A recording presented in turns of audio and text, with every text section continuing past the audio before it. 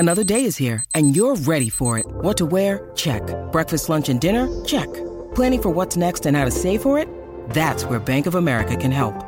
For your financial to-dos, Bank of America has experts ready to help get you closer to your goals. Get started at one of our local financial centers or 24/7 in our mobile banking app. Find a location near you at bankofamerica.com/talktous. What would you like the power to do? Mobile banking requires downloading the app and is only available for select devices. Message and data rates may apply. Bank of America N.A., member FDIC. When you need mealtime inspiration, it's worth shopping Kroger, where you'll find over 30,000 mouth-watering choices that excite your inner foodie. And no matter what tasty choice you make, you'll enjoy our everyday low prices, plus extra ways to save, like digital coupons worth over $600 each week. You can also save up to $1 off per gallon at the pump with fuel points. More savings and more inspiring flavors make shopping Kroger worth it every time. Kroger, fresh for everyone. Fuel restrictions apply. Judy was boring. Hello. Then Judy discovered ChumbaCasino.com. It's my little escape. Now Judy's the life of the party. Oh, baby, mama's bringing home the bacon. Whoa, take it easy, Judy. The Chumba life is for everybody. So go to ChumbaCasino.com and play over 100 casino-style games. Join today and play for free for your chance to redeem some serious prizes. ChumbaCasino.com. No purchase necessary. Void where prohibited by law. 18+ terms and conditions apply. See website for details. Hi everybody, this is the Cricket Badger podcast. Each badger marks the track with its own scent. His black legs are short but very powerful for digging. The name badger probably comes from the French word bêcher, meaning digger.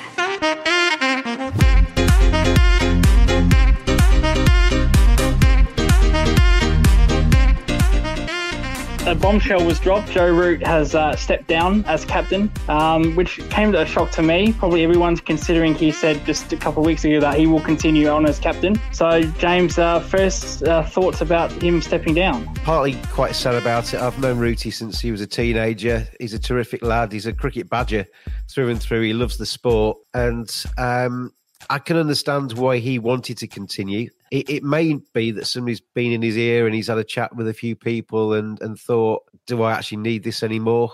Can I actually give anything more than I've given? I don't think he can. I think he's been 100% as England captain. It hasn't worked out. He's not been dealt the best hand. He's captain through COVID. He's not got a vintage England side to skipper either. And I don't think, I think he'd probably be the first to admit that he's probably not the best captain that's ever lived either. So a combination of things there. But I don't think you can fault Joe Root at all for the commitment he's given that role. And I think it'll be a big moment for him, to have finally sat down and thought, my time has come. I need to hand this on to somebody else. Is a big thing for any captain in Test cricket, especially when you've captained as long as Joe has. So, but I would think, and I'd imagine that once he's made that decision, you hear a lot of people say this in sport, that once they've actually made the decision to retire or to relinquish a leadership role or something like that, all of a sudden you feel a lot lighter as a human being. And I think he's probably maybe not there today, but in a couple of weeks' time, he might actually think that his appetite for the game and hunger for runs might be a bit fresher than it might have been if he'd still been saddled with the England captaincy. And I think one final point, Lucas, I watched every ball pretty much of the West Indies trip, and having watched Joe quite closely all the way through his career, I think there were signs in the Caribbean that it was starting to take its toll. He looked tired. He didn't look fresh. He didn't look eager. He didn't look keen. And I think when it comes to that, that was the first time that I actually said, I think it's time for him to go. I think every captain has a shelf life. He's probably come to the end of his, but I don't think anybody can criticise the effort that he's put into that role. And hats off to him. And hopefully, what is probably a sad day for him today turns out to be the start of a chapter where he goes on and breaks Test match run scoring records, because he's obviously, despite the fact England haven't been winning, he's been the star performer for that side. Well, indeed, his form with the bat has been outstanding as captain. So hasn't affected him one little bit as far as batting goes. But with the interview after the West Indies, I think it was David Gower, that interviewed Joe Root. Joe Root was very passionate about coaching, about captaining England in the summer. You know, he said, I really want to do this. You know, he didn't say, I have to think about it. He said, I want to be the captain of England. And now he's done a 360. Is this, you know, he's thought about this, or was he pushed? He's done a 180 because the 360 takes you back to when he started. That's just me being pedantic. I don't know. I mean, I think there's probably you can look at it from a number of different ways, and none of us know because we're not inside Joe Root's head. But he's either had a chance to actually sit down, speak to his wife. You know, he's got a lovely wife, lovely kids, lovely family. So yeah, he's got no shortage of people that are going to be trying to have his corner and have his back. And it may be that somebody's just sat down with him and said, maybe now is the time. There's been no shortage of former England captains coming out in the newspapers to say it's time for him to go. Maybe he's taken that on the chin. Maybe whoever is going to be the director of cricket, it hasn't been appointed yet. England have got nobody in leadership roles at all at the moment. But if there is a potential, if they've made the decision and just not announced it yet, maybe that person has been in his ear and said, this is where I see this going. Go out on your own terms. Don't go out because we've sacked you. So there's a number of different ways, but I think genuinely he was keen to continue when it was in the Caribbean. But when you're in that bubble and when you are part of that drive to try and make England better, it's possibly quite difficult to step back and actually evaluate things properly. But he's probably had a few weeks now where he's been able to do that. How would Joe Root go down as the captain? Horrible record as captain, we all know. But with what he's had to deal with, lackluster batting, top order, lower order. How would he go down as just an individual as a captain? Is it all? I'll be more specific. Is it all his fault, or is as you said, he hasn't had much to work with? I don't think he's a great captain. I think he's probably a 6 out of 10 or something like that as a captain. He's not a bad captain. But I think a number of things you said there play a massive part. He's not had a vintage top order. Said a few times on this show. If you've got a great side, you can look a great captain. If you've got a poor side, you can look a poor captain, even if you're a good one. So I think, you are ultimately judged by your results. He's got a 43% win record for England in Test cricket, which has been spoilt quite a lot over the last year. I think with hindsight, he might have thought going after the Ashes might have been the best time to go. But I don't think he's going to be remembered as a great captain. I don't think he's going to be remembered as a bad captain. He's somewhere in the middle because people, if you're honest, and history doesn't always have the caveats in brackets or asterisks saying captain through COVID, captain with a bad side. It just has the bold, hard stats, doesn't it? But those are all mitigating circumstances against, as I say, he's never shirked any of that, and he's always given it 100%. So he can take a lot of credit for that, I think. Has he gone too early, in your opinion? Wouldn't it be better for him to relinquish captaincy after the Ashes? Or is this a perfect time? When he goes, and I just the reason he stayed probably longer than he should have done is because there isn't an obvious standout replacement. We'll come on to talk about that, I'm sure. But ultimately, his responsibility is to himself and what he thinks he can give the role, and it's not his problem that there isn't a standout candidate to replace him. And if he thinks it's time to go, it's time to go. Everybody watching on will have different opinions about when he should have gone. I think it's come to an end, and I think he's got to look after himself and make himself, ready to contribute to England going forwards. And if that means that he stands down now and supports somebody else, because I'm sure he will, knowing Joe Root, he'll be very much, as soon as the replacement's announced, he'll be right behind them. And he's going to be a huge player for whoever takes it on. He's going to be their key player. So, they need to have him at slip or have him at mid-on or mid-off. And I'm sure he'll play a part in the leadership group going forward. But as I say, he's got to make the decision on his terms, not because there isn't somebody obvious to replace him, and there isn't. Well, is there a possibility that Joe Root becomes a vice captain? I think now is the time for him to just remove himself completely from that. Whether that comes back in the future, who knows? Because he's still got a number of years left in him as a Test player. Yeah. And you don't have to be a designated leader to be part of the leadership group, do you? No. You're in any team dynamic, whether it's an office or a sports team, you can be, you can lead without the tag of being a leader. I think whoever comes in now as captain will probably want to do it his way. Well, should want to do it his way. And if Joe Root is just part of the ranks, but pipes up if required, and if the captain comes in and thinks, "Oh, we're kind of meandering here, Joe, what would you do now?" I don't think there's anything wrong with that, but I think Joe will be. If I think the right way for Joe to play this now is to just to return to the ranks, concentrate on his batting, and if the new captain needs anything from him, they ask him, and then he gives his words of wisdom, but steps back and lets them come in and take it on. Well, since you said you know Joe Root, you can probably better answer this question better than anybody. Would he be an egotistic person? Let's say he did get put down, and he said, that's enough. We're going to step you down, find somewhere else. Would he have the ego in him to take over of the new captain? Or no, he's a laid back guy.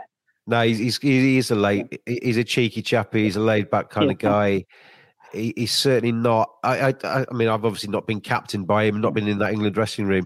I would imagine he's not being a table thumping, hairdryer shouting at people kind of captain. He's quite a respectful, polite kind of fella. He'll understand that the new captain coming in has got a lot on his plate. As I say, he'll be there to help him if he's required to, and he'll stand back when he's required to. I don't think he'll be trying to jump in front of the cameras in the limelight at all. So we won't expect him to do the Steve Smith role. We know Pat Cummins is captain, but really Steve Smith. He won't be doing that, will he? I know. There may be, as I say, in sort of 4 years' time or 3 years' time, 2 years' time, whatever. There may be a position for Joe Root in that leadership group again, or as vice captain. But I think for now he'll be more than happy just to concentrate on scoring runs. Going back to Joe Root, the captain, what a couple of series where you've said, "Geez, that's great captaincy." What are the series that you thought he got out of that very well? What series do you remember that Joe Root would be known for under his captaincy? I don't think there's any standout. He's had some good performances as a captain. I think there's been very few. I mean, most of them came fairly early on. I think there's been very few times, though, where with that England top order, he's been able to drive a game. As a captain, you want to try and get 400 on the board, then set your own fields and try and dictate the pace from there. And very few times has Joe Root been in that position. The collapses have become more famous than the big stands. And, so therefore he's been chasing games and trying to get back into matches on days 2, 3 and 4, rather than actually having 500 on the board and being able to kind of grind the opposition down. So it's been tough, I think, for him.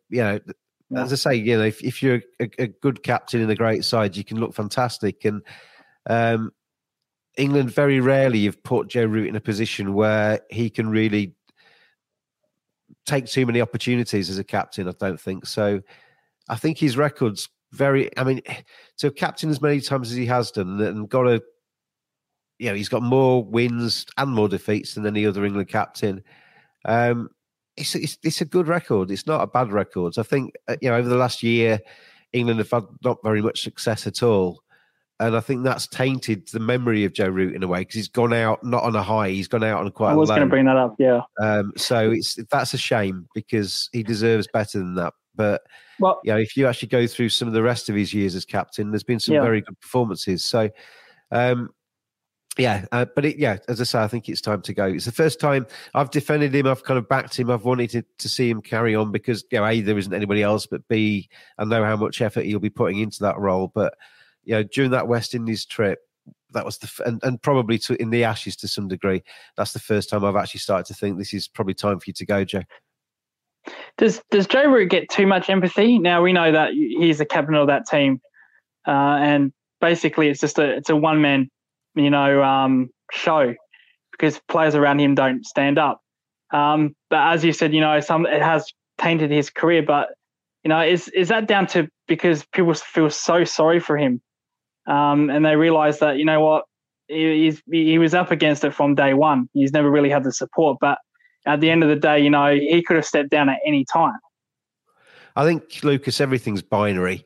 You'll have people in my camp that kind of recognise the good parts of Joe Root and think that he's given it everything he's got.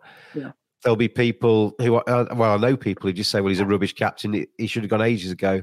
There's not too many grey areas in the conversation these days, are there, on anything? No. But yeah, I think when the dust settles and people actually look back on Joe's contribution as captain, I hope they see that there are as many positives as potential negatives. And I don't think a lot of the negatives were in his power. Yeah, there were times where he let sessions drift. There were times where he didn't take, his field placings and his bowling changes, and maybe the way he looked after some of the bowlers could be questioned. But there's also a lot of baggage at the moment in and around that England side. The priority of white ball cricket, the fact that he didn't always get the squads he wanted, the fact that he's been up against it, and that the batters, generally speaking, have let him down. Which, like I said, when you actually write it down on Wikipedia or something, that's probably not going to be there in a bracket after it, is it? It's just going to be the cold hard facts. But I think there was definitely positives from Joe Root's captaincy as well as the negatives that people will talk about. Well, with all the beatings he's taken, by press, media, fans, such and such, you can never question his heart. He's always been there for England cricket, the fans, and I think that's something that you don't hear a lot about Joe Root, is his heart. What do you think of him as a person? Towards the ECB and the England fans. I think that's his strength. Tactically maybe not 6 out of 10, but I think as a human being, as a cricket badger, as I say, as a cricket lover, as somebody that's been immersed in the game since he was a kid, somebody that when he gets up in the morning, whatever age he is, the first thing he wants to do is put a bat in his hand and go and play cricket. He loves the game, and that comes across, I think, to people. The smile there at the crease, the fact that he looks like he's enjoying it, the fact that he is obviously giving it his all. Whether it's good enough or not in people's minds, that's open to debate. But I don't think the Barmy Army, I don't think England fans, I don't think anybody has been shortchanged by Joe Root as the human being.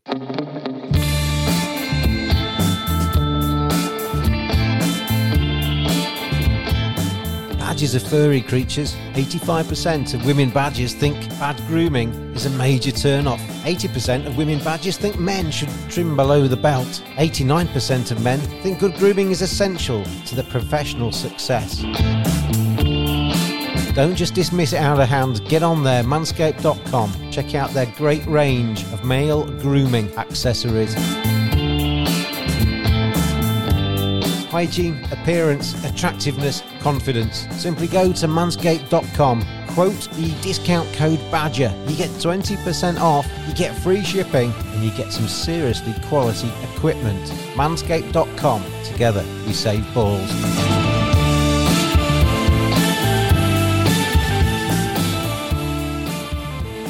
Just been covering Joe Root has stepped down. We're going to go into potential replacements. We've done a whole bunch of times of who's going to take over, who would you like to see. So I'll give you some names here, and you just tell me what you. Geez, how long have we got, James? I've got a whole list of names. It's about everybody in England's on this list, I think. Yeah, well, indeed. We won't name every single body. We'll just go through the players in the team, then domestic captains and outside the box. So we'll start with Ben Stokes. He's the vice captain at the moment, I think. What don't you like about him as a captain? What do you like about him as a captain? There's about 54 million adults in England, I think, and half of those are going to be males. So there's 27 million potential candidates on the list. Some will be too old, I think Ben Stokes. Are you putting your hand up, James? Is that you putting your hand up? I'm too old. My knees are gone. I I think Ben Stokes is the easy choice. This isn't, none of what I'm about to say is a reflection on Ben Stokes as a cricketer. I think he's a tremendous cricketer. I think he's, his kind of reserves and his fight and his, some of the performances he's done over the last few years have been legendary. So, as an all-rounder in the side, he's massively important, hugely important, particularly that Test team, adds that balance to that Test side. But I also think there's about 15 million reasons he shouldn't be captain. He's not got a huge amount of captaincy experience. I think he's captained once in Test match cricket and they lost it. He's a hothead. He's passionate, but that bubbles over on occasions. That's not necessarily a trait you want your captain to have. He's somebody who has, in the last 12 months, been well documented, has suffered from mental health issues.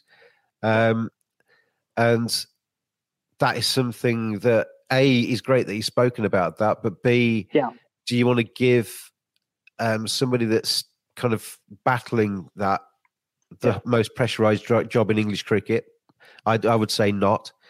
And another reason is that he has got quite a big injury history in recent times. He's currently got a bad knee, I think, at the moment. He missed a lot of cricket in the last 12 months through mental health injuries. His finger, he would run through a brick wall for that side, and that's not a bad thing to say. But a lot of people criticise Joe Root for bowling Ben Stokes too much, but I would probably think that Joe Root was having to wrestle the ball out of his sort of dead, lifeless hands almost, over my dead body kind of thing. Take this ball off me. I'm bowling England to victory. As a captain, I think there's a huge temptation for Ben Stokes to try and do everything himself. And that is something that, if they did go down that route, they'd need to make sure there was a vice captain, the same way Steve Smith takes things over from Pat Cummins. When Pat Cummins has got the ball in hand, somebody would have to take that role for England, because otherwise Ben Stokes would just bowl all day and he'd be on the field for one day and then injured for the rest of the season. I'm glad you brought up that point, because what I've noticed since Pat Cummins has been captain, he bowls a lot. He bowls a lot of overs. In Pakistan, he bowled a ridiculous amount of overs. I think in the first test, he bowled over 30 overs. So I do get the point that, a bowling captain sometimes will get a bit egotistic, and they'll think, and you've just pointed out that, Ben Stokes is a bit like that. When Joe Root was captain, it was hard to get the ball off his hand. So is it a bit of a concern where he say, I'm the captain, I'm just going to bowl all day? Well, not all day, but you know what I mean. Is that a concern? Yeah, you're in a tight corner in the field. The partnership's growing. You've already bowled 20 overs, in the morning session or something, and you're thinking, well, Jimmy can't do this, Stuart can't do this, give the ball to me, I'm going to give it 2 or 3 overs, and then 8 overs later you still haven't got the breakthrough, but you're still trying. That's the danger, isn't it? And I think Ben Stokes is too important to that side to give the captaincy to, and that might sound strange, but I think he's too important to that side that they need to keep him fit.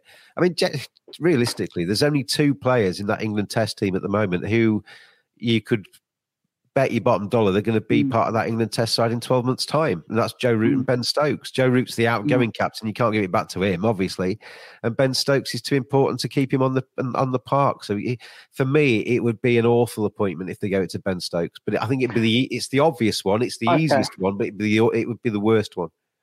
So a rating out of 10, how would you like to see Ben Stokes in the team out of 10 as captain? 2 out of 10. Okay, so we'll put a 2. Okay, the next one has found some form when returning to England, but has been outside. That's Jonny Bairstow.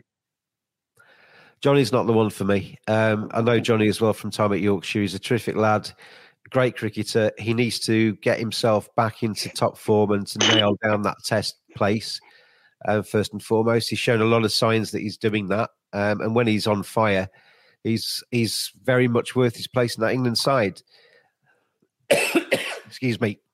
But he's not a cricket badger, whether you need to be a cricket badger to be the England captain, but you've got to obviously think about captaincy a lot, or think about cricket a lot, you'd assume. And he's somebody that I know turns off from the game as soon as he drives out the car park. He's thinking about rugby, thinking about music, thinking about other stuff, not necessarily about cricket. And I also think he's probably a bit too sort of feisty, a bit too tetchy. He likes to prove people wrong. A lot of what people admire about Johnny is also potentially his downfall, because he does like to prove people wrong, but he is also a little bit prickly. And as an England captain, you're going to get as much criticism as anybody. And he doesn't always react to criticism very well. So for me, I'd put him above Ben Stokes in my wish list, but it'd only be on a 3 out of 10 rather than a 2 out of 10.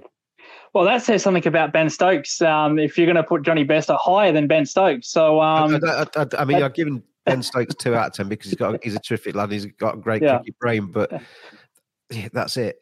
Yeah. Now I'm really struggling from the major team. Stuart Broad. Stuart Broad, I could see the advantages. It would only be a stopgap because we don't know how long Broady's got left in that England Test team. Indeed, we don't know if he's ever going to play again because he was left out in the West Indies.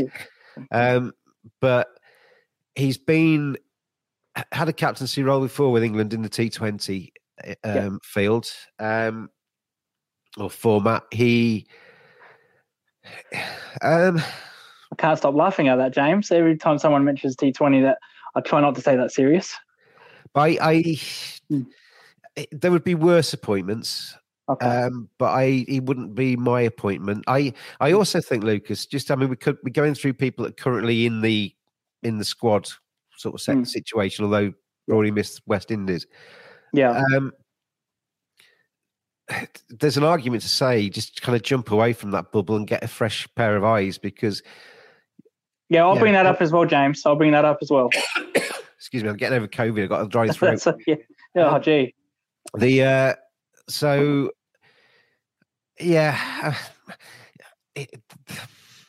He wouldn't be my pick, Stuart Broad. I'd give him 4 out of 10 because he's probably better than the 2 we've mentioned already, but he wouldn't be my pick. Okay, another fast bowler, or fast, you know where I'm going to go with this, James Anderson. Exactly the same. Probably less captaincy experience than Stuart Broad. Not in the team at the minute.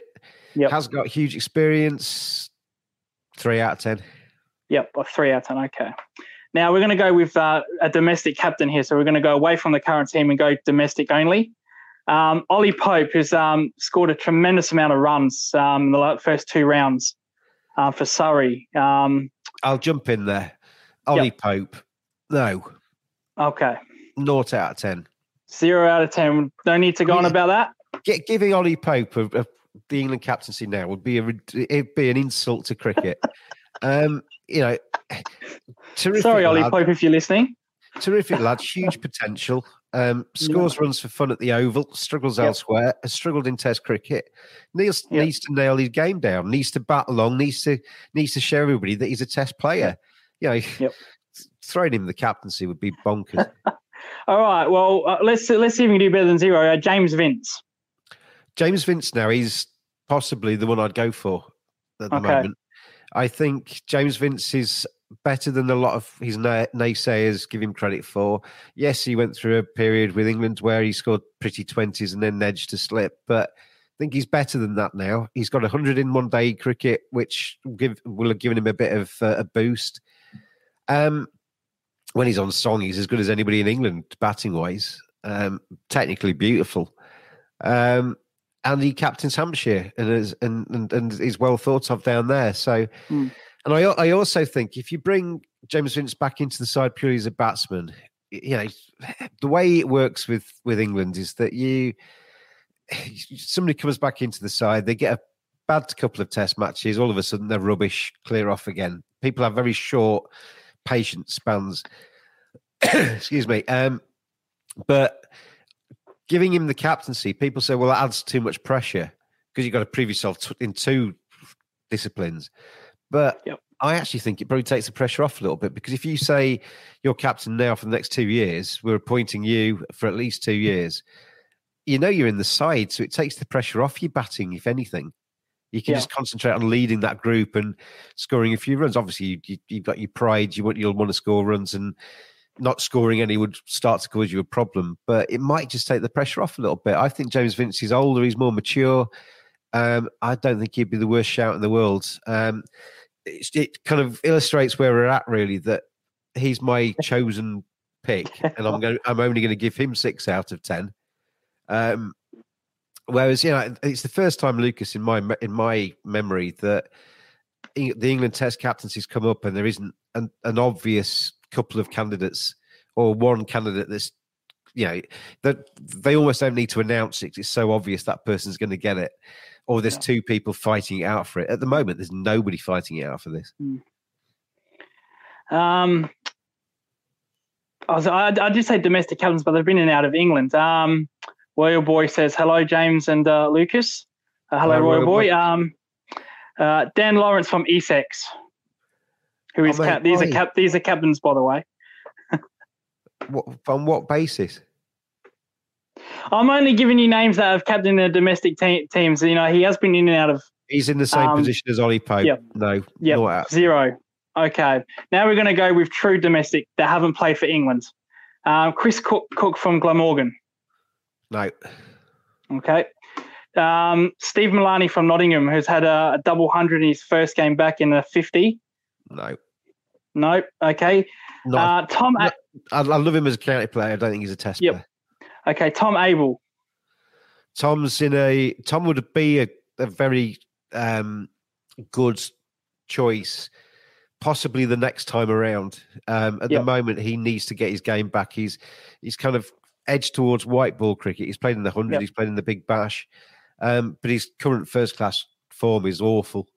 If he'd started this season with a double 100 and 100 and a couple of wins for Somerset, the conversation might be slightly different. And his pedigree isn't judged on just 2 games, but it is in a little way, because you're kind of waving your hands at the selectors at the minute, and he's not doing that. He's kind of almost digging a trench and hiding from them because his form is awful. Somerset's form's awful. So it's difficult to make a case for him. You are listening to the Cricket Badger podcast. Will Rhodes. I like Will. He's obviously the county championship winning captain for Warwickshire last season. Yes. Whether his game is quite good enough for Test cricket, I don't know. We'll never know unless he's tried. I'd like to see him maybe get an opportunity higher up in terms of international honours. It may be just a little bit the wrong timing for Will. He'd definitely be in my shortlist, though, of people to consider. But in terms of the scores out of 10, he'd be behind James Vince. I'd probably give him a 4 or a 5. Okay. As I said, I'm not going to go through all domestic captains. So we're going to go outside the box. Sam Billings is another one that people keep bringing up. Okay. And I can see why. Whether he's played enough red ball for Kent recently, I don't know. But he's obviously well thought of in that kind of environment. England don't need a keeper. The one place England have got millions of people sort of shouting for positions is the keeper position. And it would be tragic for Ben Foakes if he was ousted for Sam Billings coming in as captain. I can see why he'd probably make my shortlist for at least consideration, or long list for consideration, but possibly wouldn't be for me, and maybe a 3 or a 4 out of 10. Okay. As I was going to go outside the box, this is out there, but having said outside the box, Alistair Cook. It's not even a conversation, is it? He's not coming back. He is making a lot of runs, James. He's not coming back. He's just tired from international cricket. He might get encouraged the way he's batting. I don't know why he's retired, because he is making a lot of runs. Aaron Morgan, the white ball captain. Pointless discussion. He doesn't play red ball. His body isn't fit enough to get through 5 days of cricket. He's on his way out of the England white ball captaincy because his form's deteriorated. It's just I've seen a lot of people bringing him up on my Twitter timeline. Really? It's kind of, I've stopped replying to it because it's just it's not even a conversation. So we'll put another 0. Okay. And the last outracky idea, Darren Stevens. Again, not a conversation. Okay. I love Steve-O. He's a terrific county player. He's become a cult hero on the county circuit, but he's not even played international cricket. He's 45 now. It's not a conversation. Well, we've named over 20 players, and there's only one player that got over 5 out of 10. That was your man James Vince from Hampshire. So that's in a way, is that a bit concerning? That it's massive. This is all massively concerning because I mean, if you just step back a second, you've got a situation with English cricket at the moment where the chief executive Tom Harrison has made millions and millions of mistakes over the last few years. He's taken a massive bonus and he's on his way out by all accounts of the ECB. But he's currently trying to sign a 10-year TV deal before he goes. I don't know if that means he gets another bonus, but he's almost trying to cement the 100 in as his legacy before he leaves, which I think would be a tragedy. But he's on his way out and certainly isn't well thought of at the moment in the game. You've lost the director of cricket. Andrew Strauss is in there on a temporary basis. So they need to appoint that person very quickly because somebody needs to take the reins in some degree because there's nobody in charge. You've lost, they haven't got a chairman of selectors at the minute because it went to the head coach.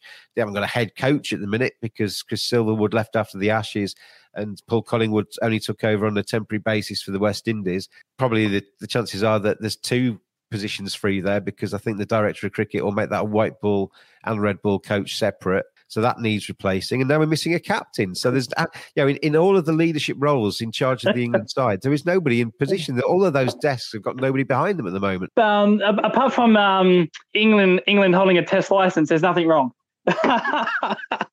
and just to kind of further that, when people talk about the person's got to come from the existing side. That there's, like I said before, there's 2 people in that team who have got longevity in terms of being able to ink them in. If you're picking a team for the winter tour this time next year or the start of next summer, you've got Joe Root. Yes, of course he is, because he's one of the best batsmen in the world. Oh, yeah. You've got Ben Stokes. Yes, of course he is, because he's one of the best all-rounders in the world, assuming he's fit. Apart from that, can you guarantee that any of the other people that are currently involved in the squad are going to still be selectable by that stage? Their form is so up and down. Yeah, you can probably say that there's a few of them in there that have got more chance than others. But the Ollie Popes, the Dan Lawrences, the Johnny Bairstows have been so in and out of this side and so in and out of form. You can't say they're definitely going to be there in 12 months' time. Alex Lees came in the West Indies, Sibley, Burns, all of the openers. Who's going to be the opener in 12 months' time? If I was to give you pen and a paper and say, write down that England test team in 11, 12 months' time, who's going to open for England? None of us would have a clue, would we? Because nobody, hopefully Alex Lees scores loads of runs this summer and takes that conversation for one of the berths off the table. But nobody has got a clue at the moment who is going to open for England. All the fast bowlers are injured. So who's going to be bowling for England in 12 months' time? Who's going to be keeping? Ben Foakes hasn't taken his opportunity as I was hoping he was going to do. So there are so many question marks in terms of selection going down that 11. But on that, isn't that the ECB's fault for not bleeding these young kids? Now, like I said, they had depleted injuries in the Ashes, had depleted injuries in West Indies. They could have bled some of these new players, no? Yeah. So why didn't they? Why do the ECB do what they do? Oh, I mean, I don't know why they get out of bed some days because I don't know what they achieve. In my opinion, when you take over a leadership role in cricket's hierarchy in terms of administration, your job is to hand over your part of the pie in a better, sweeter tasting kind of flavour, to use that pie analogy, to hand on that piece of pie in a healthier kind of looking shape. At the moment, Tom Harrison, whoever's going to take over from him, is handing the game over in a worse shape to me than when he took it over. Whoever takes charge of Chris Silverwood, I think he was coaching with his hands tied behind his back, but he's handed over the team in a worse shape than it was when he took over. Yeah, there's nobody at the moment in leadership groups inside English cricket that are actually doing their job well enough so they're able to actually pass the baton on to their next person and say, look, this is where I've brought it. It's now better than it was when I took it on. Now it's your job to take it further. In a way, taking a job in English cricket at the moment they all look pretty poison chalicey, don't they? Because it's so bad. But in a way, it's the best time to take charge, isn't it? Because you can only go up from where they are. Well, as you just said, whoever does come over, will they bring in a mentality of that it needs a whole reset, or will they try to fix what was the problem before they came in? It needs a reset. It needs. Well, of course, yeah. But are you afraid that they might actually do that? They said, well, let's try to fix it before the reset. Is there a possibility where the next group of coaches, CEOs could do that? There seems to be a drive that the reset's required. Okay. So I think whoever takes on will get a degree of support for changing the game as they see fit. I just hope that whoever takes the game on, whether it's Rob Keane seems to be the favourite for the director of cricket at the moment. They don't seem to have had too many applicants, it has to be said. And that's that possibly because it doesn't look like a great job, but I think it actually is a great job because you've got the chance to really make a difference in the game at the moment. To take English cricket by the scruff of the neck and really make a difference that's tangible in a few years' time. But I think there's almost like you're taking this job, but you've got to keep the 100. You're taking this job, but you've got to do this. So there are certain parameters in control. Whereas if I took the job, the first thing I'd do was say, right, we're taking the 100 off the list, and we're going to make the summer. We're going to make the summer a better looking summer. We're going to try and play red ball throughout the summer. We're going to, to me, I mean, I know you're not a fan of white ball cricket, full stop, but I am. To me, an English summer should look like a stick of rock from Blackpool Beach, where you've got the red and white swirls going through the season. So you've got the red there, it's given priority. You've got the white there, it's given priority. But you treat each equally, and you celebrate and market both forms of cricket. At the moment, the red ball's hidden behind the white ball. You get an English summer, you stick in the 100 in the month where the sun's probably going to shine the most and the schools are off. You stick in the T20 Blast next in the fixture list, and then you shoehorn the red ball fixtures in around the edges of that. That's the wrong way to do an English summer. We need to give red ball priority, because otherwise, I think it's actually got worse, but generally speaking, England gotten worse. How can it get worse, James? Genuinely speaking, England starts to do postmortems about red ball cricket after the Ashes. And yes, of course, we're after the Ashes now, but it's become a trend, though. People can see it elsewhere. England have stopped winning at home even. So people that care about the game and care about red ball cricket are seeing now that trend starting to really go through the game more than just in the big series. And whoever takes over as director of cricket has got a real opportunity to make themselves an absolute hero. Because I'm not saying, keep the 100 if you must. Keep the 100. I don't think we're going to. I can shout all day long, but the 100 is probably here to stay, and I've probably got to get used to that. But at least put the red ball fixtures in the right places. Try and get those pitches sorted out. Try and give the county system some degree of priority and actually look like you care about it. I nearly swore then. But that's fine. The ECB, I did a tweet the other day. How are you expecting cricket lovers, sports fans, floating sports fans, people from the edges of the game that you're trying to drag into cricket to be supporters? How can you expect them to love county cricket and the championship if the ECB look like they don't give a crap about it? Well, just on that, I haven't seen one tweet from the ECB pages regarding county cricket. Not one tweet. Yeah, I tweeted exactly that the other day. And I did get a couple of responses, which are fair enough responses. That each of the different competitions has its own Twitter feed. So there's a county championship Twitter feed. Oh, please! But as the governing body, if you've got assorted Twitter feeds, you've got the ability to cross promote. You've got the ability to shout about the championship from the 100 feed. You've got the ability from the championship's reaching its kind of last fixture before the 100 starts. You say, over to the 100 now, we'll see you after the 100's finished. Enjoy the actually give each other a bit of a leg up and say, that's over there and that's over there, and you should all be happy about everything. Everything's great. The sun's shining. Cricket's here, everybody. At the moment, they don't do that. Cross promote, actually show you love the sport. Well, they do that with the Sheffield Shield in Australia. If someone's made 100, they'll post a tweet. Someone's took 5 wickets, they'll post a tweet. Australia really, regardless, I'm not a fan of breaking up competitions like the Sheffield Shield does for Big Bash. But what I do agree with Cricket Australia, they do promote the Sheffield Shield just as much as the Big Bash. Yeah. And I think that's very important for red ball cricket. Now, It's you massive. said, Show you actually think it's important. Because if you don't look like you think it's important, how are you going to expect Fred Smith to?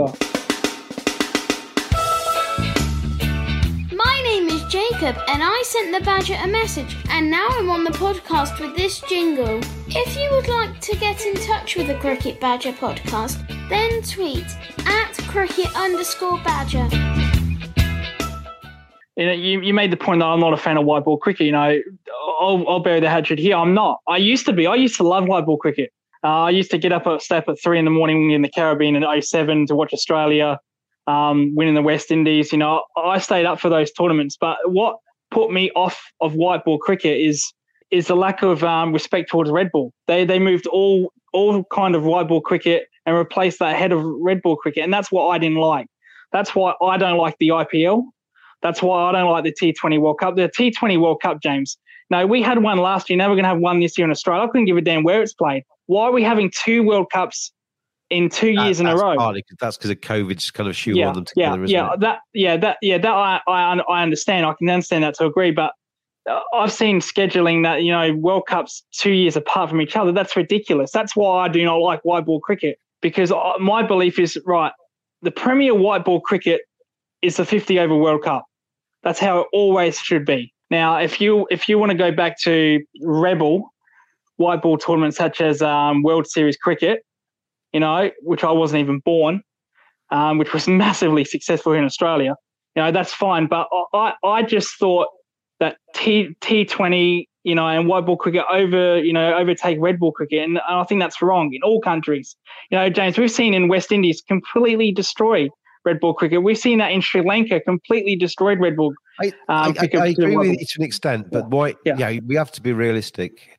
Ultimately, a sport is a business. It's an entertainment industry, but it's also a business. I understand the money. Go ahead. So you've got to pay the bills. You've got to, and it's the T20 tournaments at the moment that are the revenue generators, aren't they? And so that is why there's room for both. I love the IPL. I love watching. I really enjoyed the T20 World Cup, I have to say. There's room for both in the sport. So this isn't for me, this isn't what somebody I know calls format wars, where it's either red ball or white ball. It's both, and actually treat both as if they're precious. I don't think they can though, James. If you held a gun to the ICC's head and said, right, get rid of IPL, get rid of the T20 World Cups, or get rid of Test cricket, I think they'd pick Test cricket. Why do you need to get rid of any of those three?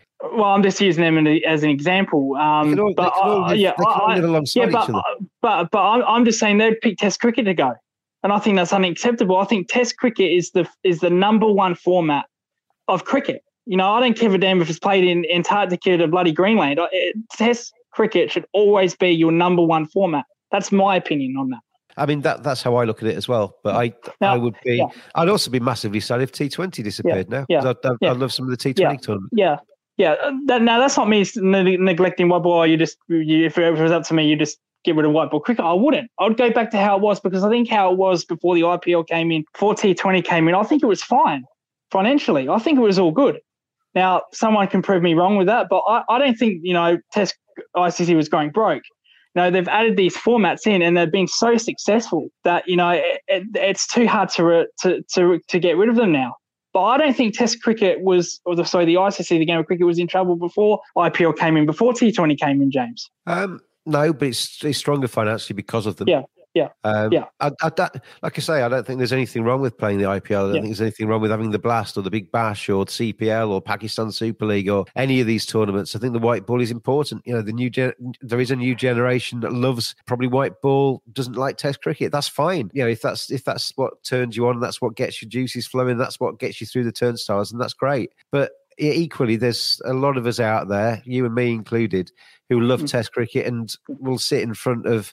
Nothing I'd prefer more than to sit in for 5 days in a beautiful ground watching two teams play Test cricket against each other. It'd be marvellous.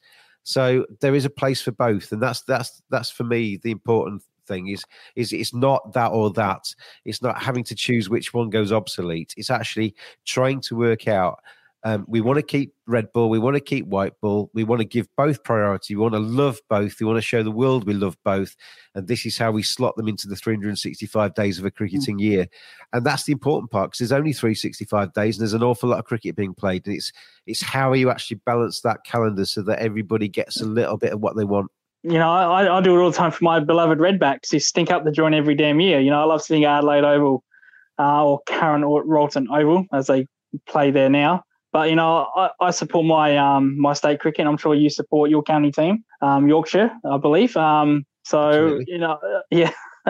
So, you know, that's just who I am individually as a person. You know, I don't hate white ball, but I just think when the priority lacks over red ball cricket, that's what I kind of have a problem with. Now, back to England. Are we any closer for the coaching role?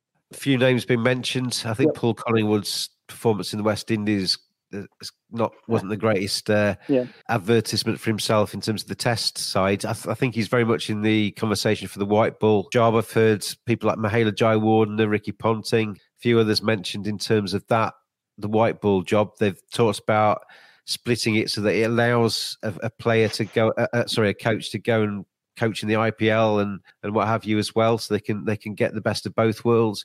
And they're talking about paying a lot of money as well, you know, breaking the bank a little bit to actually get the right man to come in to coach the white ball side. And they're talking about the same thing for red ball. I've seen a number of names mentioned, including Justin Langer, who apparently is interested. We've seen the Gary Kirsten was talked about as well. So a number of potentials there for the red ball too. But I think that comes the obvious order for these positions to be filled is director of cricket first, then appoint the head coach, to then start thinking about who the captain should be. So it's going to be a kind of rolling process. You know, you talk about me not coming on here very often, or coming on here more often than you think I should. We might get an announcement every week from here on, so you might see a lot of me. But exactly. The director of cricket, I think, is the one they've got to get in place first, because he's got to be the man, whoever that person is, to get his feet under that desk, think about, right, this is where I want to take cricket, and these are the people I want to take me there. And that's, yes, he's the first person in situ. Or she, you never know. Would you be against a woman? Absolutely not. I want the right person for the job. I mean, I never understand with the director of cricket why it has to be a former England player. You know, because director of cricket, you need to have somebody who obviously understands the game and is passionate about the game. But me and you could say that. But you need to have somebody who's got some kind of like leadership, management drive, and can, you know, plan and strategize and all that kind of stuff. Somebody that's come from the county game, England game, into this commentary box, knows how to stand in front of a camera and talk about cricket. And I'm talking about Rob Key here. I love Rob Key. I think as a pundit, he's superb. As a commentator, he's superb. I really like some of the stuff he says. But what experience has Rob Key got about being in charge of an organisation? Absolutely nothing. Why is he the right person to be director of cricket for England? Just because he said the right things a couple of times on Sky? Well, whoever they do announce, James, I hardly doubt they'll have a press conference at back of a net, like they did when Andrew McDonald got his job as the coach in Cricket Australia, when they just did a bunch at a net behind MCG, which I think was he's doing all right. Well, that was kind of a player thing. Pat Cummins and Steve Smith liked him, so forget about everybody. By the way, how would you see it as an Aussie if Justin Langer became the head coach of the England Test team? Well, I'd wish him all the best, but from an Aussie perspective, I'd be a little bit disappointed, because there was a lot of people in Australia that believe he got shafted. I think I'd like to say predominantly people would like to see him do well, except against Australia. And it'd be very strange for me, as somebody that's grown up watching his great side. I mean, I'm a Perth Scorcher. If I have a team in the Big Bash, it's the Perth Scorchers. So I know him from that part. He's coaching in that part of the world, and but obviously, as an England supporter, and I've always wanted him to get out when I've ever seen him bat against us. It would be quite strange to see him on the England balcony in an Ashes series. I think the way he left, a lot of empathy for him. As I said, a lot of people think, what happened wasn't right. Cricket Australia did not handle that very well. Neither did they handle the Tim Payne thing very well. So I think people would be presently pleased. I tell you what, Lucas, you could probably go through pretty much every single governing body of cricket internationally, and you can count on one hand the amount of things they actually do handle right. How much they tend to get things wrong all the time, don't they? Exactly, yeah. I think with social media, I think they use that as a kind of a tool instead of facing the music, which Cricket Australia did with Tim Payne and the Justin Langer thing, and now with the new coach Andrew McDonald. I didn't like that personally. I didn't mind the choice. How they did it, I thought was a little bit disrespectful, because basically Pat Cummins said, Steve Smith, well, I want them. Well, you got it. You got them. So I didn't really like that personally. I would have liked Ricky Ponting. I think you just mentioned how would the public feel if Justin Langer went to England. In contrast to Ricky Ponting, if he went to England, I think a lot of people would be very mad with that, upset, because they want him coaching Australia. And all the times that they've asked Ricky Ponting has turned them down for media roles. And if Ricky Ponting was to be the man to coach England, there'd be a lot of people that'd be upset by that. I got a lot of time. I mean, I got a lot of time for overseas coaches. My county Yorkshire have had that.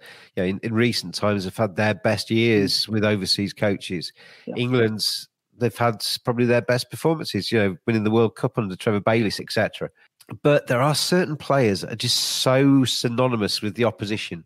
And Ricky Ponting, 2005 Ashes, one of the most iconic series, was the Australian captain. Yeah. I love him as a pundit. He comes across, he's brilliant. When you see him interviewed, he comes across as a really nice guy. Yeah. It's one of the most disappointing things as an Englishman, actually, whenever you talk to an Australian who you have kind of tuned yourself to want to get out all the time, you actually talk to them, they always come across as really nice blokes. Got nothing but admiration for Jason Gillespie, who I worked with when I was at Yorkshire. But Ricky Ponting being in an English tracksuit would be very hard for me to get my head around. Yeah, you wouldn't be the only one.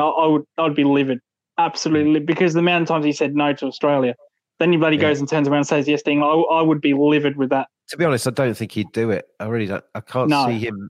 If I don't know him. I've met him once, and it was very, very fleetingly. So I don't know him, but I can only kind of piece together what I've seen from interviews and how he comes across. I can't see him wanting to coach England.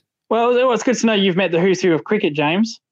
And I've met Ashton Agar's brother. When I met Ricky at was it 2009 Ashes Test match? I was working as the media manager at Yorkshire. We were doing a dinner for Michael Vaughan, and we wanted to get Ricky Ponting to do a little thing to a video. I've got 3 questions written down, and he basically, we went through their media people and said, "Jerry, he'll give you 10 minutes or 5 minutes or whatever." Very busy, obviously. So we ushered him into this room. I had the video camera, my 3 questions. He just looked at me and I said, "Hello, Ricky." He goes, "All right, mate. Question number 1. Can't remember what the 3 questions were. Reeled off the questions. I said, "Thank you." He went, "Is that it, mate?" And then he cleared off. And that was it. He shook my hand and that was it. Yeah, it's very, very functional. It was very perfunctory. I think that's the phrase. Oh, it's good. It wasn't a chat. It wasn't really a chat. No, well, it's good to get a media job in cricket, James. A lot of benefits there. A job that I really wish I had. But anyway, we could go on for hours about that. But anyway, James, thank you. Actually, I do. Speaking of coaches, what were your reactions to Chris Silverwood being appointed the coach of Sri Lanka? I think he'll do a really good job there. I think in the same way it's hard to judge Joe Root with everything that's been going on. I think Chris Silverwood took over England at a very, very difficult time. Bubbles, blah, blah, blah, blah, blah. I think he was coaching with his hands tied behind his back to a degree. Maybe, you would imagine if you sat down with him, he's quite an honest guy, very likable bloke. He would probably honestly say that he got things wrong and he got things right. And if he had his time again, there might be a few things he might do differently, but I don't think he did anything dramatically wrong. And I think with Sri Lanka, maybe slightly lesser expectations, a slightly more club feel to the way they are as a team. I think he might do really well there. Yeah, you mentioned that he wasn't given the support in England, but gee, that's not better in Sri Lanka. They've got real big problems with their test team. Yeah, I mean, there's political stuff that he's going to have to kind of climb himself around. Whether he actually get what he wants with them as well remains to be seen. But I think if they put faith in him and allow him to make decisions, we saw in county cricket what he transformed Essex and made them into championship title winners and one-day winners, and Anthony McGrath's taken that on since. So I think if they do back him, he's certainly got the pedigree to make Sri Lanka, and they've got some half-decent players, so why shouldn't he be successful? I think England maybe was the wrong job at the wrong time for Chris Silverwood.